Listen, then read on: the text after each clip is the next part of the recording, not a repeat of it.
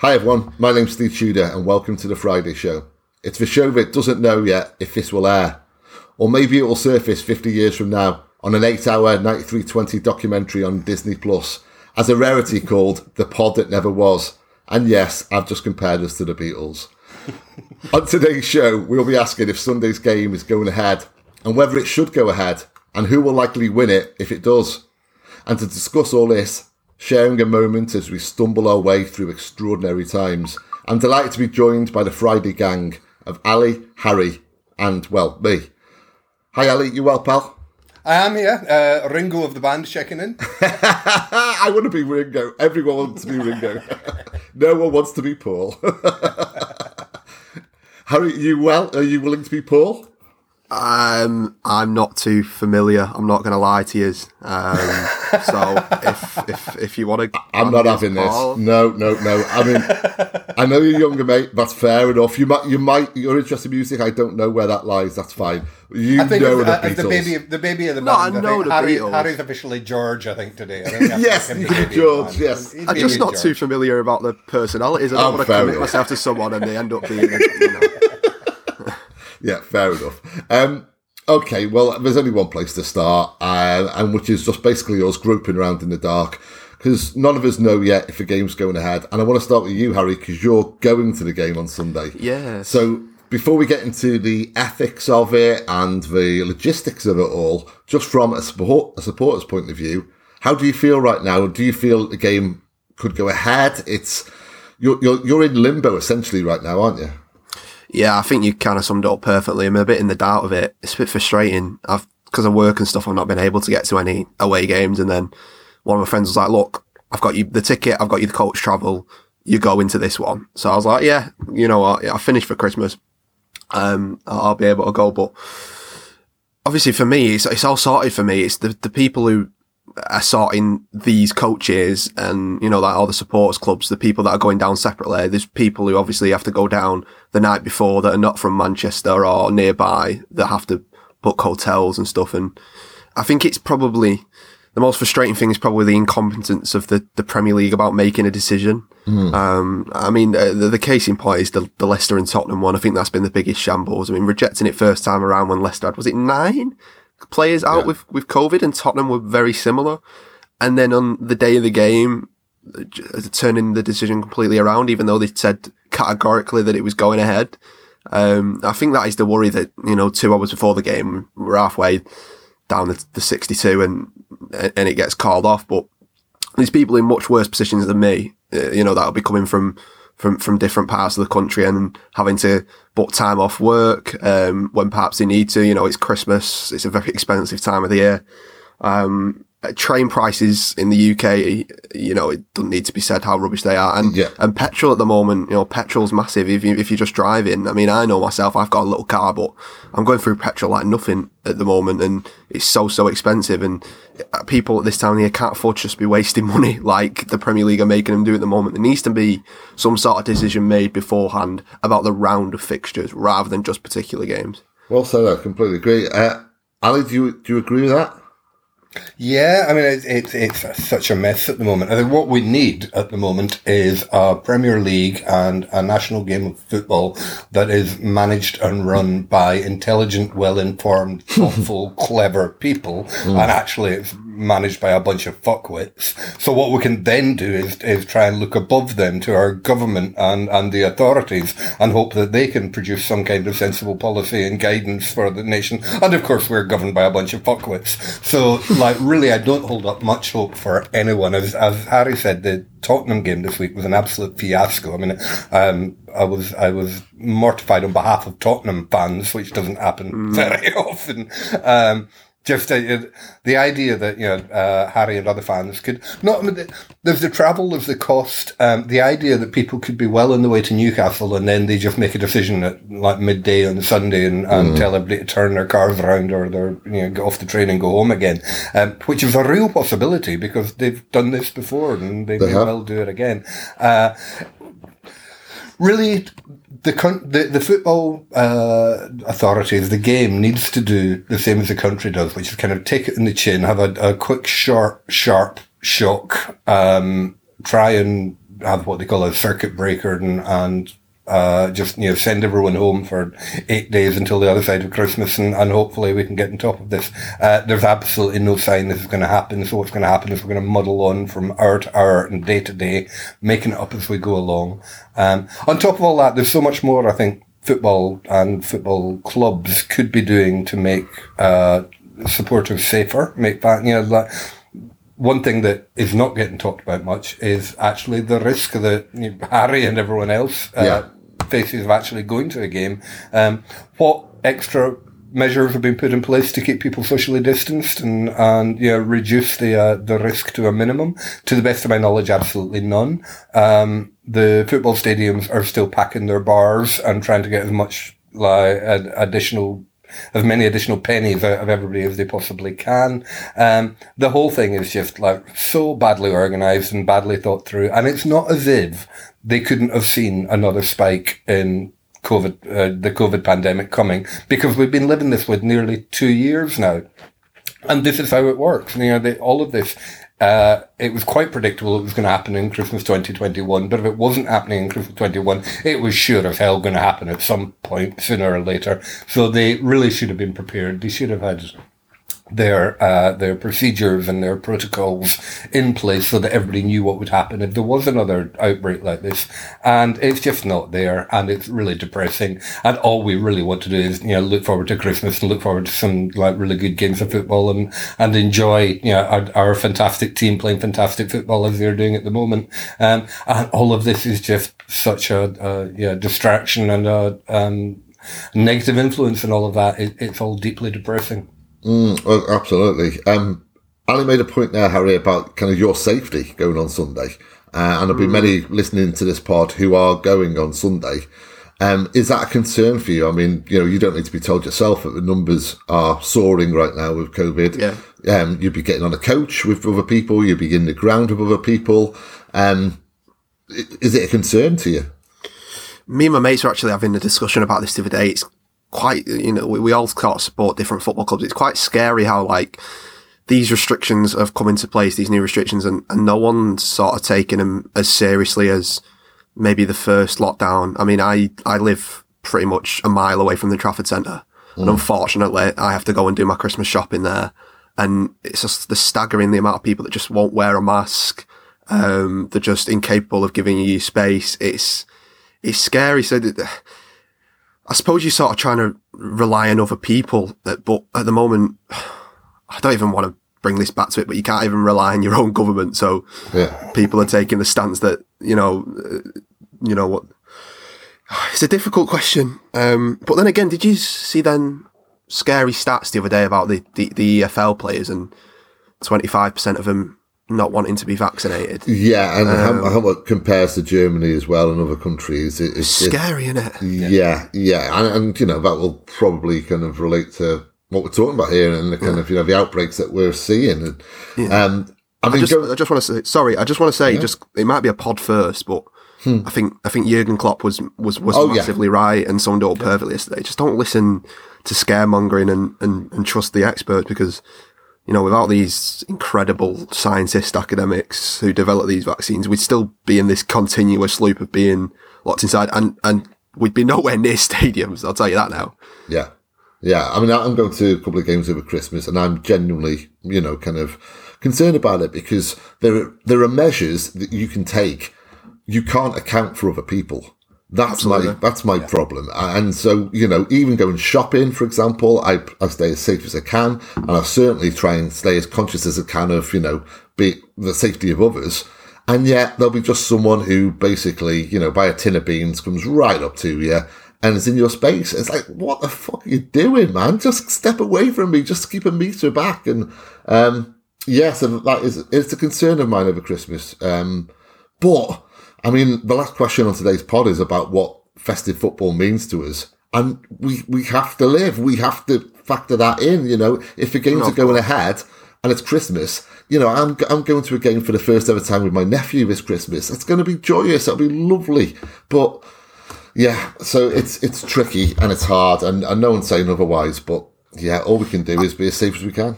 I think this is why the protocols have got to be in place, though. Like you said, yes, there is a worry that it's going to get to this time of year every year, and naturally there's going to be some sort of surge. Hopefully not, but there's some sort of surge in cases, and the Premier League will have to sort of take some sort of action. But I think that is the scariest thing, that there is nothing in place at the moment. They're just sort of doing it on a whim, and sort of just changing the stance every 2 seconds. It's, you're going to play if you've got 14 players, but then some clubs are getting 3 or 4 out and the game's getting postponed. So there's no sort of guideline as to how many players you've got to have out for the game to be postponed.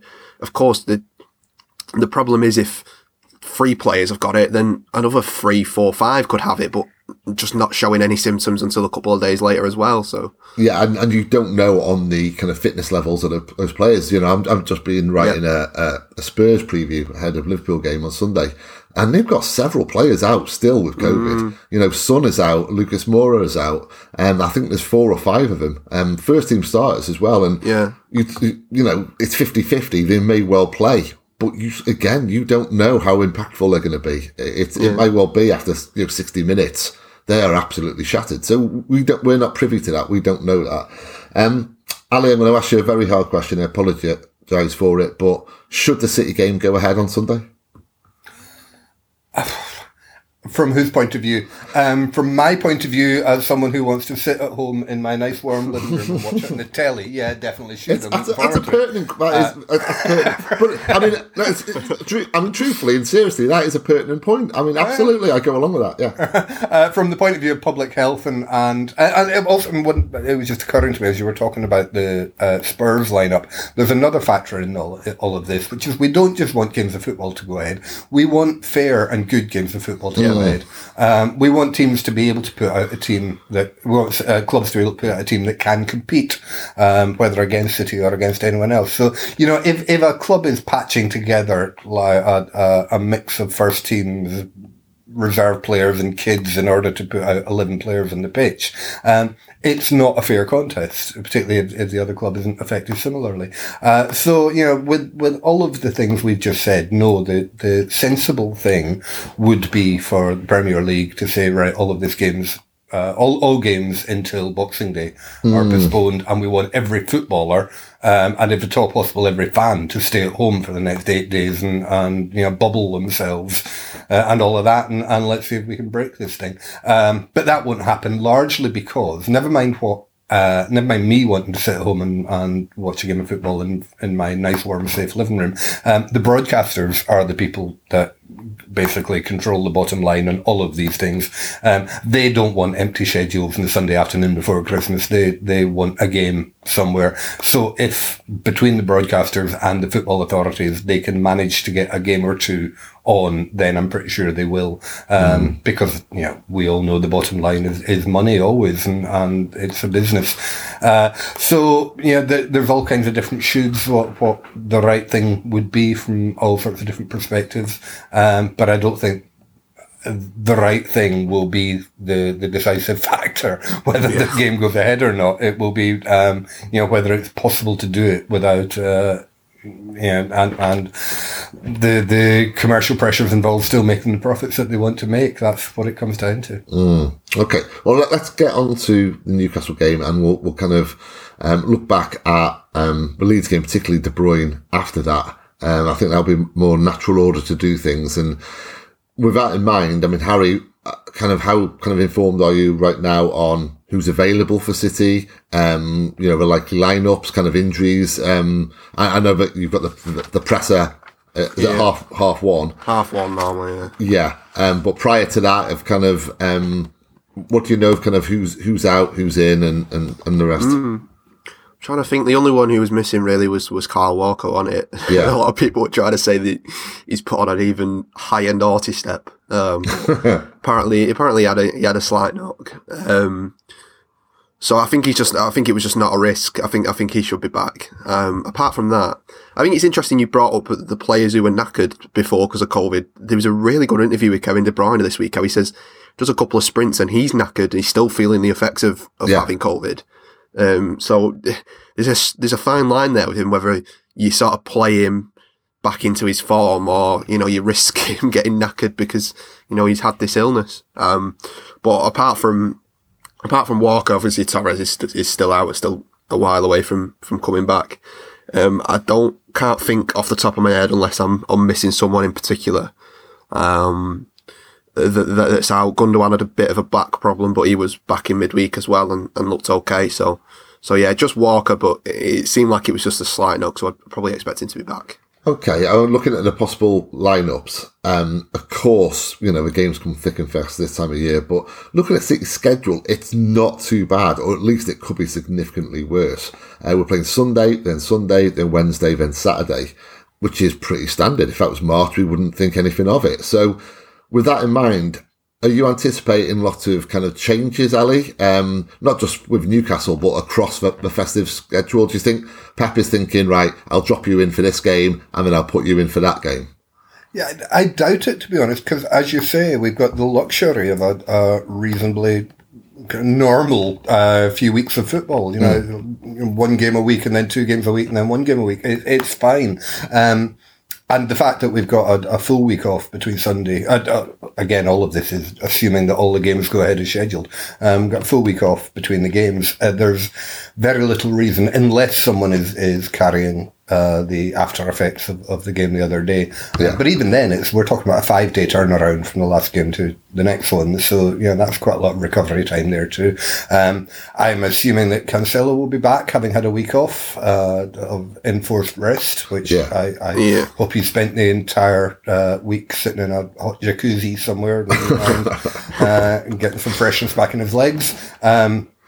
And one of the joys of having a couple of fairly, not so easy games, but games that we made look easy and straightforward, is Bernardo and Rodri were able to come off after an hour or so, and they could have a rest too. So I think everyone should be in pretty good shape come Sunday, and barring any medical complications that we don't know about, and things like is Phil Foden's ankle completely back to 100% now? Does he need a bit more recovery time than he otherwise would? We don't know. Maybe we'll find out more at the presser today, but to be honest, I doubt it, because Pep doesn't usually tell us these things anyway. So I think it's going to be something fairly close to a full-strength team on Sunday. Or at least Pep has got the luxury of being able to pick whatever team he thinks is most appropriate and will work best for the occasion, and that's a fabulous luxury to have at this time of year. We don't often, and when you look around, particularly the conversation we've just been having, we're probably just about the only club in the league that seems to have that luxury at the moment. Well, that kind of leads perfectly into kind of predicting the lineup, and particularly the front three, Harry. Who would be your preferred front three, and does that differ to who you believe Pep will go for? Well, it's probably linked to your last question. I think the front three is the only position where he will sort of chop and change it a little bit as we go through this period. We've got a pretty settled midfield and back four at the moment. I would like to see Grealish, Foden and Raz again, like against Watford. I think that was frightening in the first half, and I think they combined quite well. But then again, it was Grealish, Foden and Riyad against Leeds, and I know it's a bit different. I mean, Leeds were absolutely decimated with injuries, and you got to kind of take that result with a bit of a pinch of salt. But there was a nice mixture of directness in there with Foden and sort of the slow, methodical play of Riyad and Grealish, which I thought was quite a nice mix. But I love the directness of Raheem in the box, especially with no striker. And obviously he's starting to come back into form. You're not just playing him, trying to get him into form. He is in form now, and Pep's got a bit of a selection headache, because I can't think of a forward player he's not involved with. I've not even mentioned Gabriel Jesus, and he didn't even deserve to come out of the team when he did, to be honest. And he's had a brilliant start to the season. Grealish looks to be sort of getting into his swing, but then obviously you've got the dilemma of, if Rodri, Bernardo and Gundogan are your best midfield, where does Kevin De Bruyne fit in? Does he come in the midfield sacrificing probably Gundogan, or does he get in that front three? He's got a bit of a headache, which is probably a good one at this time of year with the fixtures. But yeah, personally, I would like to see Grealish, Foden and Raz give another run out. It's just occurred to me, actually, that if you've got a busy festive period, that's actually in some ways easier on a manager, assuming he's got a full squad, because he simply says to his players, right, you play for this game, I'm resting you for that game, but you're going to feature here. But he can't get away with it, Pep, can he, on this occasion? He can't say to kind of, Raz, I'm resting you on Sunday, because there's a whole other week before we play again. So, they'll know that they're basically being dropped. He has got a selection headache, which for us, obviously, is a benefit. Okay, looking at the other side of the coin, Newcastle's game against Liverpool last night. Newcastle were good, but I know it sounds counterintuitive, but it's easy to play well against the likes of Liverpool or City. For Newcastle to stay up, they need to play well against the likes of Watford and Brighton. Have you seen any evidence, Ali, of kind of improvement under Eddie Howe up at Newcastle? To be honest, no. You say Newcastle were quite good last night. I thought second half they were quite solid. They were working quite hard and made it look quite difficult for Liverpool. But I watched last night. I thought both teams were quite poor, to be honest. I thought Liverpool kept giving the ball away. They were sloppy. They were a bit slow. They were a bit scrappy. And they won very easily. The scoreline didn't really do justice to the game that I watched. The fact Newcastle got one goal, it was like the absolute classic former player coming back to the club and scoring a wonder goal. Or like John Joe Shelby seems to score one of those about every 2 years. Like you can set your calendar by it. And it was like a cracking goal, but that it kind of threw a little bit of a gloss over Newcastle's performance, because I thought in the first half particularly they were absolutely all over the place. Their defending was really shocking. They gave the ball away a lot, and it was only that Liverpool actually looked quite complacent, and it was a bit easy for them that the score wasn't kind of City Leeds type levels. The honest truth is, every time I've looked at Newcastle, and I haven't watched them that closely, but over the last few games, I've dipped in and out the games they've been playing, and I haven't really seen any marked change or improvement, not only from the Steve Bruce years, but from the Rafa Benitez years. Newcastle have just basically been like really quite mediocre for a long time. And I think there's a mixture of some quite good players playing badly and some quite bad players playing badly. And it's kind of, obviously there is scope for improvement there, but not that much, because just their squad isn't that good, and they've got an awful lot of players that are long past their sell-by date, and they really do need, they need a billionaire backer to spend a lot of money on their squad, which will probably bring us on to the next part of this conversation. But no, I was looking at it last night. I was trying to be as objective, what would you say, a sober and intelligent football analyst for the benefit of 9320 podcast listeners. So I had my best concentration face on, at least for the first half, and I was looking for any way that Newcastle could really cause us problems. And I was struggling to see it. Oh, no. I know. I'm going to go on and throw the huge bot on at the end of this. Don't worry, the bot is coming. There's Alan Saint-Maximin, who's a fantastic player, wonderful to watch, and you can kind of understand how Newcastle players love him, but also how neutral fans. He's a player that you would want to see playing. He limped off after 75 minutes, having run himself into the ground. He looked like, in the old cowboy movies when like the hero has to ride his horse across the desert for 2 days and finally it collapses with its legs going under it and you have to put a bullet in his head. That's roughly what Alan Saint-Maximin looked like at 75 minutes yesterday. So I'm presuming he won't be back for Sunday. Callum Wilson came on. He's obviously a good striker. But the big but, of course, is it's football, and you never know what's going to happen. And a team can look like absolute dog shit one day and then come out and produce a performance 2 days later. And there's absolutely no reason to imagine that Newcastle won't do that. But they haven't done so. None of the opponents that they played have brought that out. Of course, they've got St James's Park on Sunday, which helps them a bit, and certainly they won't have the Anfield crowd against them. So yeah, that maybe swing it slightly. But really, I think if I was a Newcastle fan looking at City's performance on Tuesday and looking at our own performance last night, I would really struggle to find any grounds for optimism whatsoever. So, of course, that means it's going to be 0-0 or they'll nick it 1-0. It'd also be so City for Joelinton to join into Messi. Oh, yeah. No, Absolutely. I've got a theory about Newcastle, and I can't quite believe I'm going to make this public, but it infuriates It's like your Watford one. It is. It's obviously 10 times worse. Genuinely, it's 10 times worse. So it infuriates me no end when people like Sam Allardyce are called firefighters and they get these jobs after jobs after jobs, and they come in and they basically bring it all down, strip everything down to basics at Everton, etc., etc.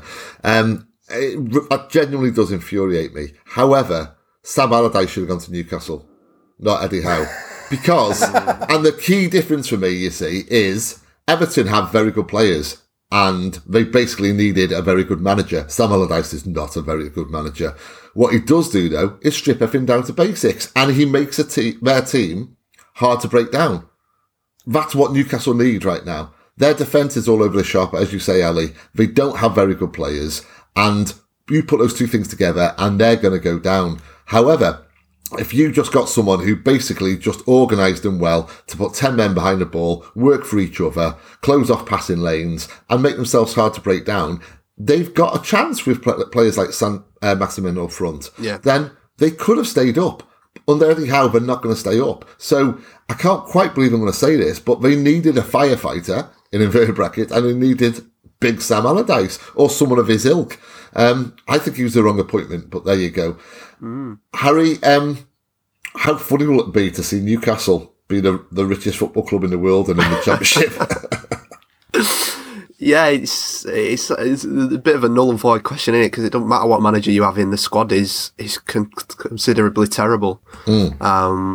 And it's I think I don't need to say it's a massive January for him. At the moment, they're just looking like they're relying on 3 teams being worse than them in the Premier League, which is mad that it's entirely possible that 3 teams are worse than them.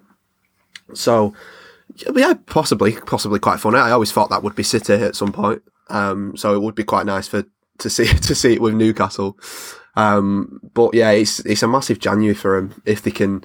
The problem they've got is it's not just the money, it's telling these players that, you know, that you're not going to be in the Championship next season, because if you sign a really, really good player, say, I don't know, let's pick one out, let's say Jesse Lingard from Manchester United, that'd probably be a decent signing for him. In fact, it would be a good signing for them. Yeah. You know, how are they going to convince to him from the first half of the season that they aren't going to be in the Championship next season? He's not going to be one there. You're going to want to be there.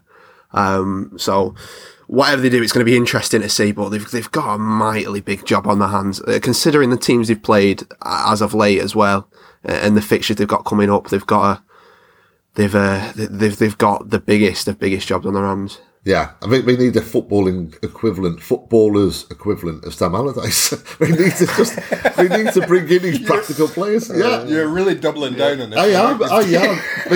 They shouldn't be going for the Lingards. They should be bringing in kind of Championship players, basically, and just get, you know, a solidified team together, because all that matters for them is to stay up. I mean, basically, if they stay up with a fresh start next season and the ability in the summer transfer window to attract players, then, yeah, they could be a force to be reckoned with. Otherwise, their project could go back 2 or 3 years. Yeah. Well, if anyone knows anything about transfer dealings, it's Sam Allardyce. So. Exactly, yes. So how, for each of you, but starting with you, Ali, how do you think the game will play out and your score prediction? God, it's difficult because like everything I've just said, like, you know, we should hammer them, but then of course it's football, so like, I think I'm going to come out and say it. We're just going to do them. They're not going to score, and we will end up scoring at least 3. I'll be modest. I'll phrase it in that way. I think it could be more, but we will score at least 3, and they will not score. That's my prediction. You know what? That just reminded me. I was in the pub last night. I was watching the Liverpool game, and when it went to 2-1, a Liverpool fan turned to me and said, "What's the goal difference right now after you got 7 the other night?" and I said, "Oh, I think we were behind, but I think it's pretty much level." He goes, "Oh, so we need 5-1, 6-1 here, do we?" I thought, "Oh my God, you arrogant git!" No, I mean, you never hear a City fan say that at 2-1. Oh, we need to get 5 or 6 here for goal. Haven't you learned their lessons from Crystal Palace back in the day? Jesus. Anyway. Although on Tuesday I was sort of had that in the back of my mind. We could, you know, we went 3-0 up after 20 minutes. I thought, you know, maybe we could do a bit of a catching up to Liverpool there. No, that's a fair point. I actually did think that against Leeds. It's just because of how tight it is. It could come down to that. I mean, it's not out of the realms of possibility, is it? I mean, it's happened to us before. Yeah. It's as tight as it is. It could come down to that. It's fair enough. Okay, Harry, how do you think the game will play out and score prediction? I think it could be a really, really, really good atmosphere because it's a bit of a, I don't want to coin a sort of football Twitter, but it's a bit of an oil derby, isn't it? It's like the first oil classical sort of thing. So I think the Newcastle fans will be up for it. So I think it could be tighter than you expect. But once we get control of the game in these, I mean, we've performed better away from home, haven't we, this season than at home? I think apart from Spurs, have we dropped any points? Liverpool away from home, so we've typically performed better away from home. Once we get control of the game, we sort of silence the crowd and sort of methodically score an opening goal and then sort of take the game away from the opposition. Yeah. I've gone for a tighter 2-0. I'm looking forward. Can I say I'm looking forward to our? In fact, over to you, Harry. You're there. I'm going to say I'm looking forward to our away fans. I'm talking to you.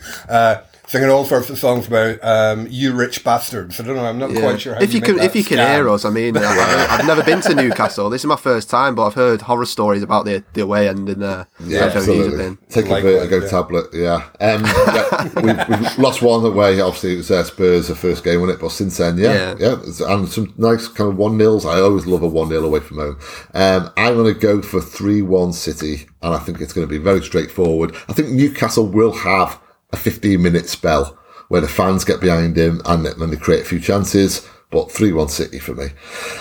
Okay, it was anything but 3-1 the other night against Leeds. 7-0. Wonderful. I just want to focus on one aspect and one aspect only. Starting with you, Ali. King Kev's back. How good was his performance? How good is he when he plays like that? Well, I think the answer is in your question there. We all know the answer. I'm a little bit wary of being too effusive right now because I remember back in what would have been about September, October when Kev came back after missing the beginning of the season with the injury that he came back from the Euros with.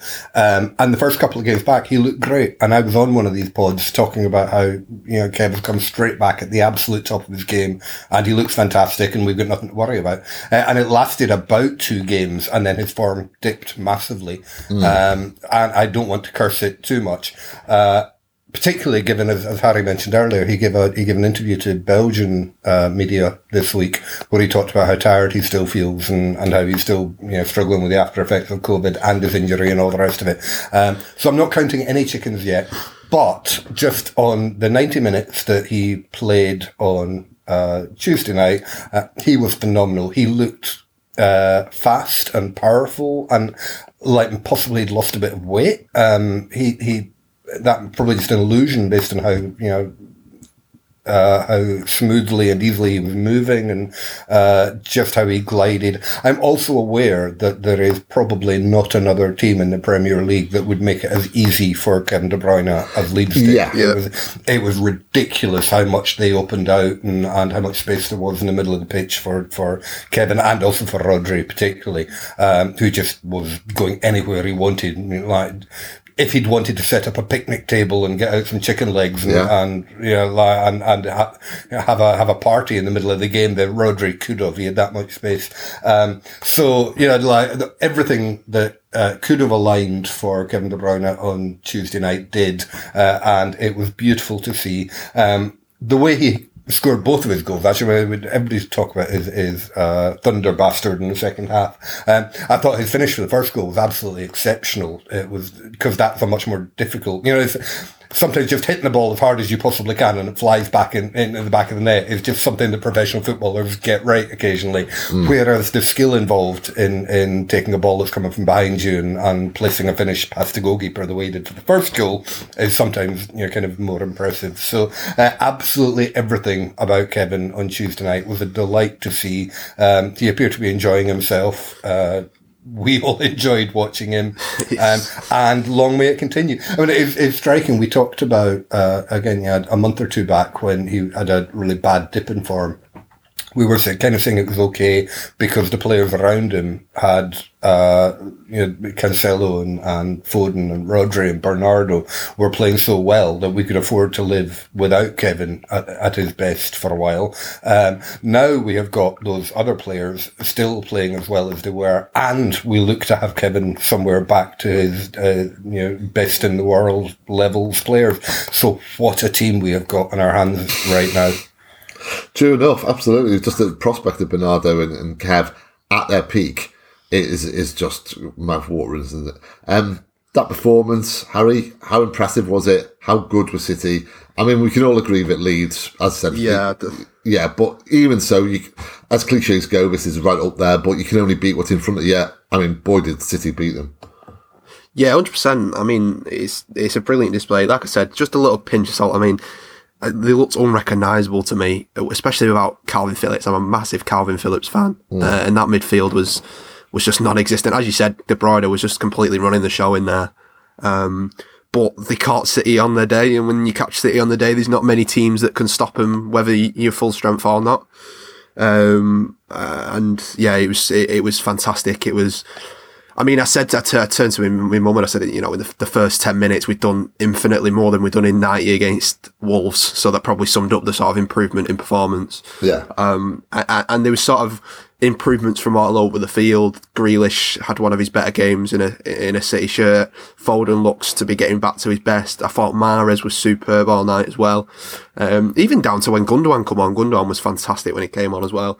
So catching virtually 9 out of 11 City players on a good day, not many teams are going to beat you. But yeah, despite Leeds' team, City were fantastic. You know what? That's what it comes down to. We do these weekly pods, and we'll write about City and we'll talk about City endlessly, and that's what it comes down to, isn't it? If our team has 8 or 9 of its players turn up on a day, that's it. It's game over.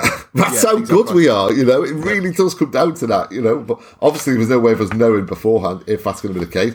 Probably Pep's none the wiser as well until kind of, a minute or two into the game. Okay, let's end on kind of just a general thoughts on Christmas football. We don't know yet if the schedule's going to go ahead. We don't know yet what's going to be cancelled or what is going to be allowed to go. Should it all happen before our eyes?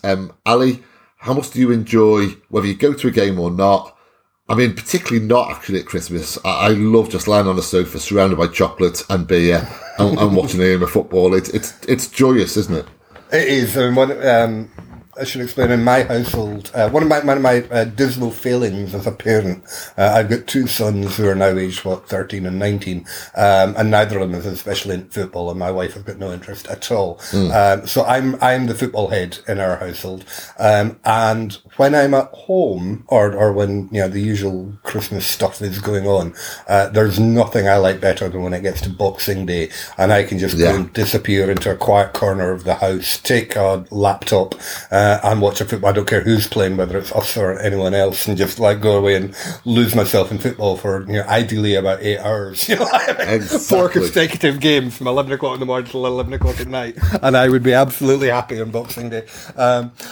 When I can get to a game, I will say, despite the fact that I've failed in my fatherly duties towards my own sons and making them dedicated City fans, I think it'd be probably 3 years ago, maybe 4 years ago, I was back in my hometown over Christmas in Perth in Scotland, and I somehow persuaded my entire family plus a couple of cousins or nephews and nieces to all go to St Johnstone v Dundee, which is our big derby. They're our big rivals, right? And we went down to McDermott Park on this absolutely miserably cold Boxing Day weather. I mean, you know what the weather is like in Manchester or Newcastle for that matter in December. Well, add another 200 miles north on the east coast of the North Sea.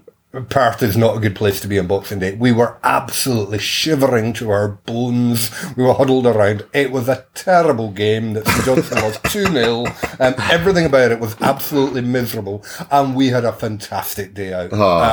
And to this day, I mean, I'll tell you, the high point, I think, my wife, to this day, Claire will sometimes rib me because she'd never been to a football match before. She thought that she was married to this, very gentle, easygoing pacifist, and she was standing beside me when their winger got round our fullback and was disappearing off in the horizon, and she heard me yelling the traditional football supporters greeting of "Bring him down, hack him, chop his fucking legs off." And she had no idea that this is what you do at a football match. I didn't understand the tactics involved when you do a professional foul, and she just thought that I had turned into this kind of Hannibal Lecter psychopath, which is what happens when people go to football matches. But no, to this day, my younger son sometimes says, "Do you remember when we went to that completely terrible football match on Boxing Day in Perth?" I was like, "Yeah, I do."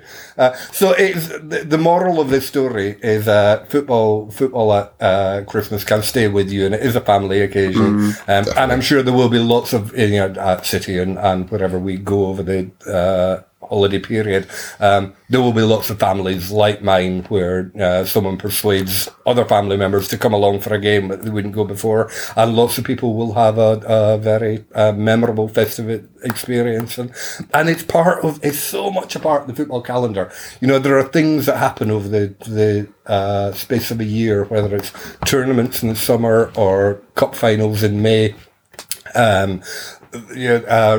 The third round of the FA Cup at the beginning of January, and there's the Boxing Day fixtures, the Christmas holiday fixtures, and all of them go a long way to making the kind of the whole experience of being a football fan what it is, and I absolutely treasure it for that. Absolutely, it's part of society, isn't it? It's not just, it extends beyond football. As you said, you take family, you take people who don't ordinarily go. I should say that your rebuke to the to the winger there, that's going to be my new ringtone. Before I get to you, Harry, I've got to say this about Boxing Day. I had a phone call with kind of a fellow kind of writer this week, and he was saying, I don't work for anyone Christmas Eve and obviously Christmas Day. Boxing Day, he said, I always work. I love working Boxing Day. It's football galore, and it's just, you immerse yourself in it. I was like, mate, are you mad? It's like completely the opposite of me. I'm happy to work Christmas Eve because then you've got that satisfaction of closing your laptop, you're done, it's Christmas. I won't work for anyone on Boxing Day, not a chance. It's football wall to wall, as you said, Ali. There's no way I'm working. I would watch it as a fan and very, very drunk in the process. It's basically football, booze, buffet. Boxing Day as well, for some weird reason, I always buy the Racing Post. I always have a tipple on the horses. I never normally bet on horses, but I win on Boxing Day. I love it. Anyway, Harry, Boxing Day football, Christmas football, what does it mean to you? Yeah, I think sport in general for me over Christmas is massively important. I mentioned before the pod I'd finished my first trimester of my masters, so it's time for me to sort of sit back and reboot. Yeah, I've been doing very minimal work. So this year, of course, you've got City, hopefully, which is brilliant, and I think we have a game on Boxing Day at home, don't we? Yeah, we have Leicester, so that'll be enjoyable. Of course, this year we've got the Ashes. Obviously, I'm a massive cricket fan, but probably the less said about that, the better, because England are categorically rubbish. And it's never Christmas without the Darts World Championships. So when that comes about, it signals the start of Christmas. We normally go down. We're not going down this year, which is a bit of a shame, but it's always brilliant entertainment. And it's on 2 sessions a day at the moment. So I'll be finishing this pod and I'll be going down and watching the 12:30 session for 4 hours and then the 7 o'clock session tonight. So it's brilliant. No, I love it. There's so much to watch, and that kind of would be a bit of a disappointment if the football got cancelled. Of course, obviously the health comes first, but it's an exciting time, and as you said, it's sort of ingrained in the culture. And of course, we've got a World Cup next Christmas as well. That's going to be wild, I don't want to sort of throw the dig in there, but hopefully we've all got a World Cup. So yeah, we've got to sort of enjoy it because many of us get much time off, so it's sort of ingrained in the culture, and yeah, I'm definitely going to enjoy it this year. Well said, man. Well, yeah, I mean, you've got me in the Christmas spirit now, if nothing else, and that's a real positive, yeah. Honestly, turn the darts on, you'll have a fantastic time. On that note, thank you very much, Harry, for joining us today, mate. Yeah, pleasure, mate. Thanks, Ali. I've loved it, and happy Christmas to everyone. Absolutely, and thanks for everyone for listening in. That's a wrap for today, folks. We're off to see if we've just wasted 40 minutes of our lives, and if we have, then who am I talking to right now? That's just wrecked my head. In the meantime, take care of yourselves, be well, and forever up the wonderful blues.